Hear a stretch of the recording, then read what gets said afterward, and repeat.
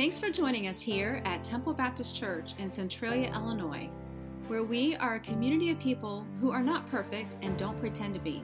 If you would like to see other resources or learn more about our ministry, check out www.tbccentralia.com. Our hope and prayer is that through the following message, you are encouraged, blessed, and inspired to meet the Lord in a powerful way.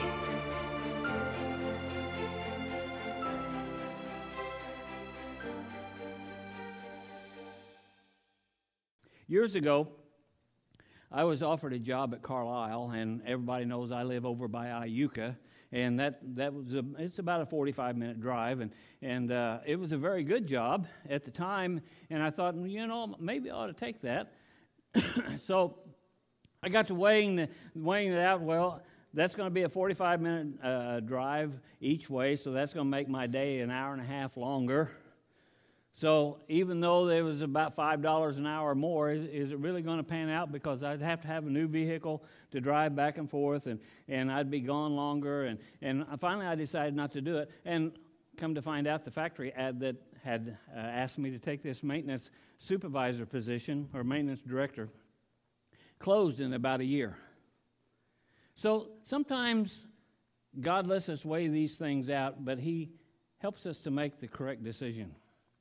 And as and as we are looking into the Scripture, and if you have your Bibles, turn to the book of Acts. That's where we're going to be. And Gary on Wednesday night almost hit one of my favorite verses in the Bible, and I'm going to get to that because I want to share that favorite verse with you. That's going to give you some real assurance and some kind of a fuzzy feeling down inside. Don't you like that when God gives you that little fuzzy feeling? If you have your Bibles, turn to the book of Acts, chapter 1. And I want to look at verses 4 through 11. Actually, I want to look at verses 4 through 8. And should I go or should I stay? And as Jesus, this was right after the resurrection, so I'm kind of past Easter a little bit. But I want to bring this out to you before we go into the Easter season because it's very, very important. Jesus had met with His disciples after the resurrection. And we all know the story about doubting Thomas. Thomas was a typical Southern Baptist, says, I'm not going to believe it until I can stick my hand in His side and stick my finger through the nail print in His hand. I'm not going to believe it until I can do that. Typical hard-headed Southern Baptists. Amen? Y'all are that way, aren't you? No, not us. But Jesus had showed Himself to Thomas, and Thomas, as soon as he saw Jesus, he didn't worry about sticking his hand in his side or his finger in the print. He just knew that it was Jesus. But there was a lot of things changing during these 40 and 50 days after the resurrection. You see, the disciples really didn't totally understand what was going on, even though they had walked with Jesus for 3 years, and even though they had seen Him crucified, and even though they had seen Him come back to life, they still didn't understand and get the concept of what Jesus was doing. And I'm here to tell you, as a Baptist preacher and as a Southern Baptist through and through, I also, once in a while, don't understand the way God moves. Do you? Should I go or should I stay? So Jesus told them, very first of all, in Acts chapter 1, verse 4, and it says, and being assembled together with them, He commanded them not to depart from Jerusalem. Stay here. Stay here. Don't go anywhere except from Jerusalem, but to wait for the promise of the Father, which He said, you have heard from me. For John truly baptized with water, but you shall be baptized with the Holy Spirit not many days from now. And they're saying, what? What's this mean? I guess we'll just wait around and see. Sometimes God tells us to wait. Sometimes God expects us to wait upon Him. How many of you have ever heard the preacher say, you got to wait upon the Lord? It reminds me of a story, and I like to tell stories, believe it or not. But a man came during a revival meeting, and his heart was convicted, and he came down to the altar to pray, and the good deacons come up to him, and he said, and as they were talking and praying, the guy said, I just don't feel like I'm saved. I don't feel like anything is happening. And the good deacon said, well, just hang on. Just keep praying. Just hang on. And finally, that good deacon, he gets up and he goes back to his seat, and then here comes another good deacon, and this guy tells him the same thing. He said, I just don't know. I don't know. And the guy says, well, let go. Just let go. And it gets confusing about what we're supposed to do. But Jesus told his disciples, he said, stay in Jerusalem. I've got something for you. Once in a while, we need to just sit and stay and concentrate on what God has for us. And that's what Jesus is telling these disciples. He said, you just stay here for a while until you get baptized by the Holy Spirit. And they didn't know what that was. Verse 6 says, therefore, when they had come together, they asked him, still asking Jesus, saying, Lord, will you at this time restore your kingdom to Israel? That was not the plan. It wasn't the plan to set up an earthly kingdom. Although the disciples really wanted him to, because they thought, we've got the in on a job in the kingdom. We're Jesus' disciples. And he said to them, it's not for you to know the times nor the seasons which the Father has put in his own authority. I think about whenever I believe Jesus is coming back. I believe one of these days Jesus is coming back, and I'm going to get to that just a little bit farther into the message. I believe he's telling us that we need to be staying here and working in our own Jerusalem. Amen? I believe all of our worlds are interacted for a while. You know, he tells us to go into all the uttermost, the four corners of the world. He tells us to go here and go there, and we all can't go and become missionaries like the video said. We all can't go into a foreign land, but we all have our world that we need to be reaching out to. Our circle. Now, my circle kind of overlaps once in a while with Brother Lee's circle. Brother Lee's circle overlaps with Rick's, and Rick's overlaps with Brian's, and Brian's overlaps with Stefan's. And that's how we reach the entire world. So, should I go or should I stay? Jesus said to stay for a while. Now, Verse 8 says, but you shall receive power when the Holy Spirit has come upon you, and you shall be witnesses to me in Jerusalem and to all Judea and Samaria and to the end of the earth. Now, if we stay, I think he wants us to learn of what the message is. We need to stay until we learn the message. Now, if I kind of poll this place, I'm sure that all of you can tell what the Easter story is all about. I'm sure you can. But how long has it been since we shared the message with someone on the outside of the doors? You see, that's where we need to be witnessing. Now, the message is urgent. That was brought up Wednesday night. We say, well, it's been 2,000 years since Jesus was right here in the first chapter of the book of Acts. So what's the urgency? What is the urgency? There was a young man from Kell yesterday working on his motorcycle. Had 2 boys. Worked on his motorcycle, got it running. Said, told his wife, said, I'm going to run it down the road, make sure everything's okay. Runs down south of Kell, turns around, comes back, and at the Kell Road, a pickup truck turned too early and they hit head on, and he was taken from this life.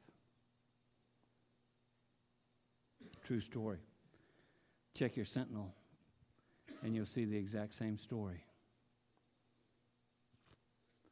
You see, the urgency is not so much about when Jesus is coming back to take us collectively as him coming back to take us individually. We're not promised tomorrow. That man was not thinking about dying riding his motorcycle. He was not thinking about dying until he saw the truck that he could not avoid from hitting head on. It is urgent because we don't know if we'll get home. We don't know. Maybe Jesus will come back during this service, and I hope he does. I hope he does, because I want to fly through this roof. But here's something that I want to tell you, and one of my favorite, we'll get down to my favorite verses, starting with verse 9. It says, "Now when he had spoken these things, while they watched, he was taken up in a cloud and received him out of their sight." Wouldn't that be something to see? Wouldn't you like to see Jesus just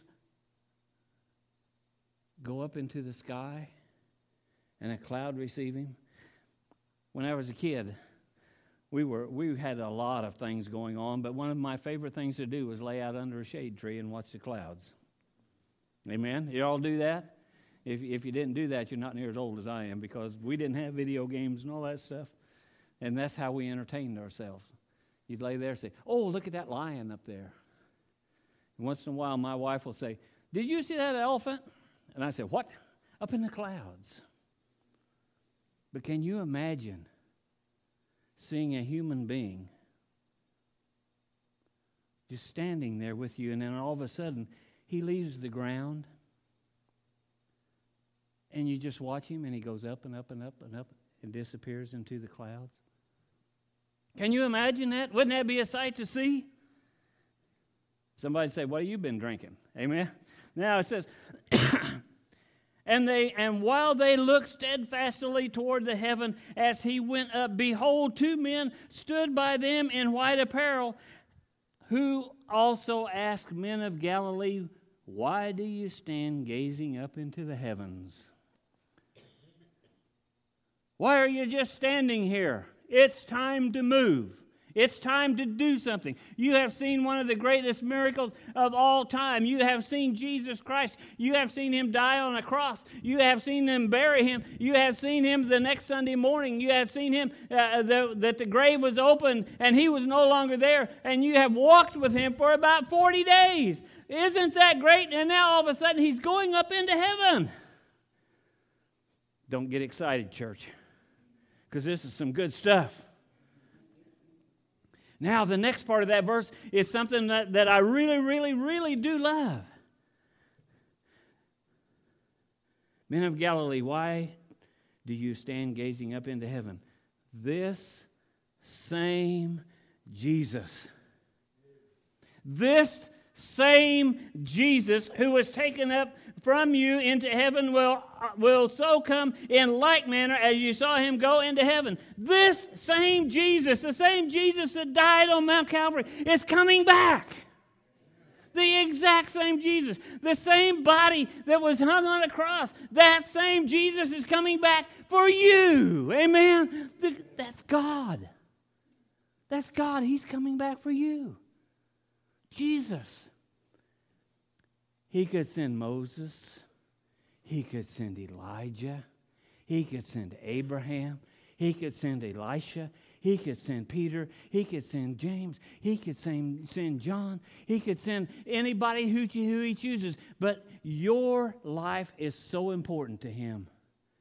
He's coming to get you himself.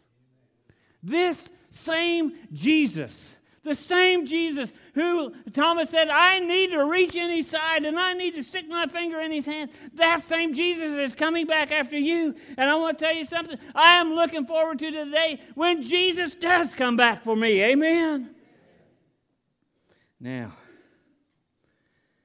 I want to skip over to chapter 2. We need to tell the message. We need to be telling people about Jesus. There is an urgency. We all hope that we live to be an old person. Some of us are almost there. We all want to live as long as possible. That's why we go to the doctor, so we can live longer. Because God instilled in us the love of life. Sometimes we get so sick and we get so tired that we wish Jesus would come back. But you know what? He has a time set for us. But we need to be telling the message.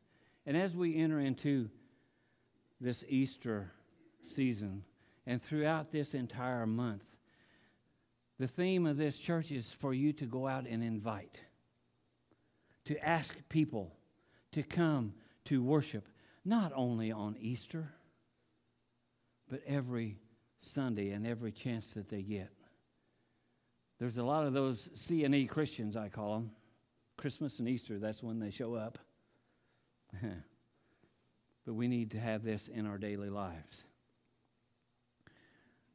Acts chapter 2, verses 36 through 38. It says, "Therefore let all the house of Israel know assuredly that God has made this Jesus, whom you crucified, both Lord and Christ." People, we need to know that Jesus is a very important person. We need to realize that not only do we call him Christ, not only do we call him our Savior, not only do we call him our Redeemer, but God has chosen him to be both Lord and Christ. Verse 37, it says, "Now when they heard this, they were cut to the heart and said to Peter and the rest of the apostles, 'Men and brethren, what shall we do?'" What shall we do? It comes a time whenever we begin to witness, and someone will say, "Well, what do I need to do?" And we need to be ready to tell them. We need to be ready to tell them what they can do. How long has it been since you explained to someone how to be saved? How long has it been since you explained to someone the reason that we come to church and the reason that we come and worship, the reason we come to sing, the reason we come to hear that long-winded preacher talk? How long has it been since we really told the story? And are we prepared when someone comes up to you and says, "What do I need to do?" Billy Graham was probably one of the greatest at telling people how to be saved. He kind of introduced to us what we call the sinner's prayer. And basically, it's just the same thing as the Roman road to salvation, only simplified. Confess that you're a sinner, that you need Jesus. Ask him to come into your heart and promise him that you'll live for him. And what's the Bible say? Thou shalt be saved. It's simple. People don't understand the concept of getting something for nothing. How many of you really get something free? No, you don't. You pay for it one way or another, right?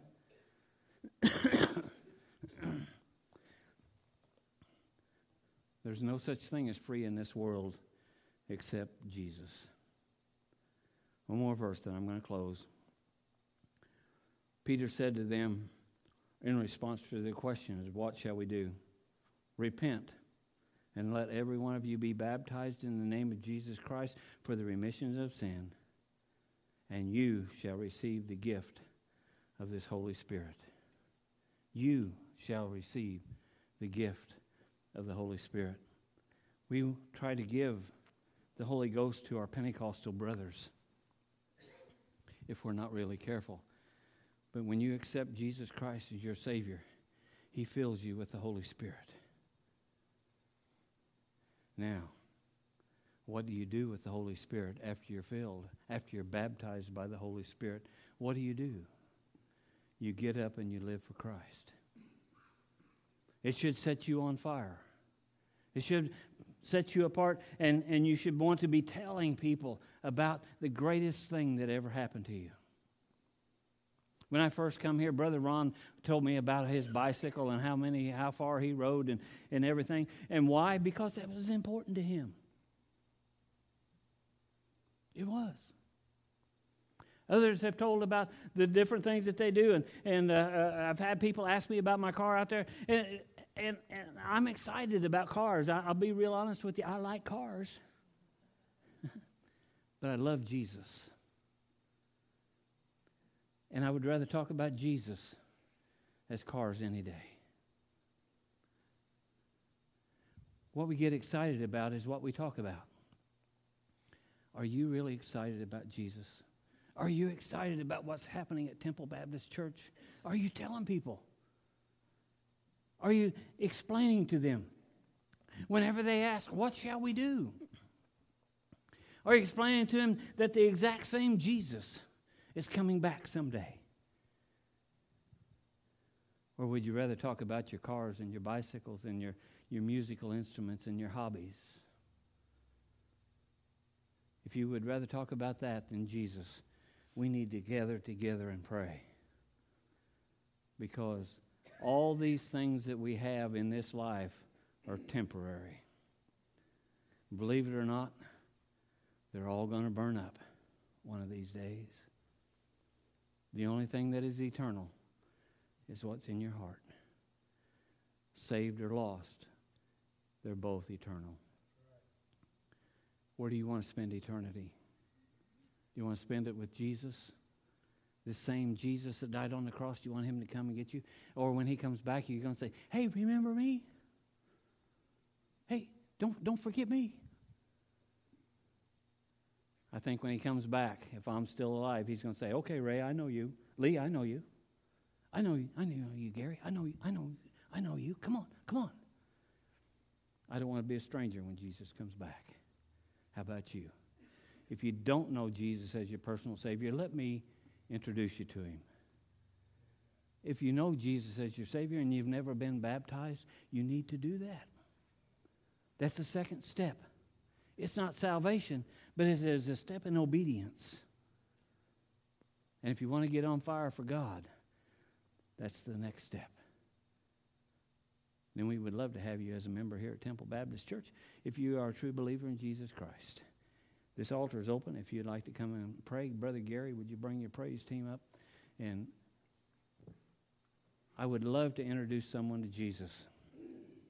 I would love to have to tell Rick, get the baptistry filled up. I would love to see someone come to an altar of prayer and pour their heart out to God and say, Jesus, I'm lost and I need you. That's what we need to be searching for. We need to be going because he told us to stay until we learned, and now we've learned, and now it's time to get up and go.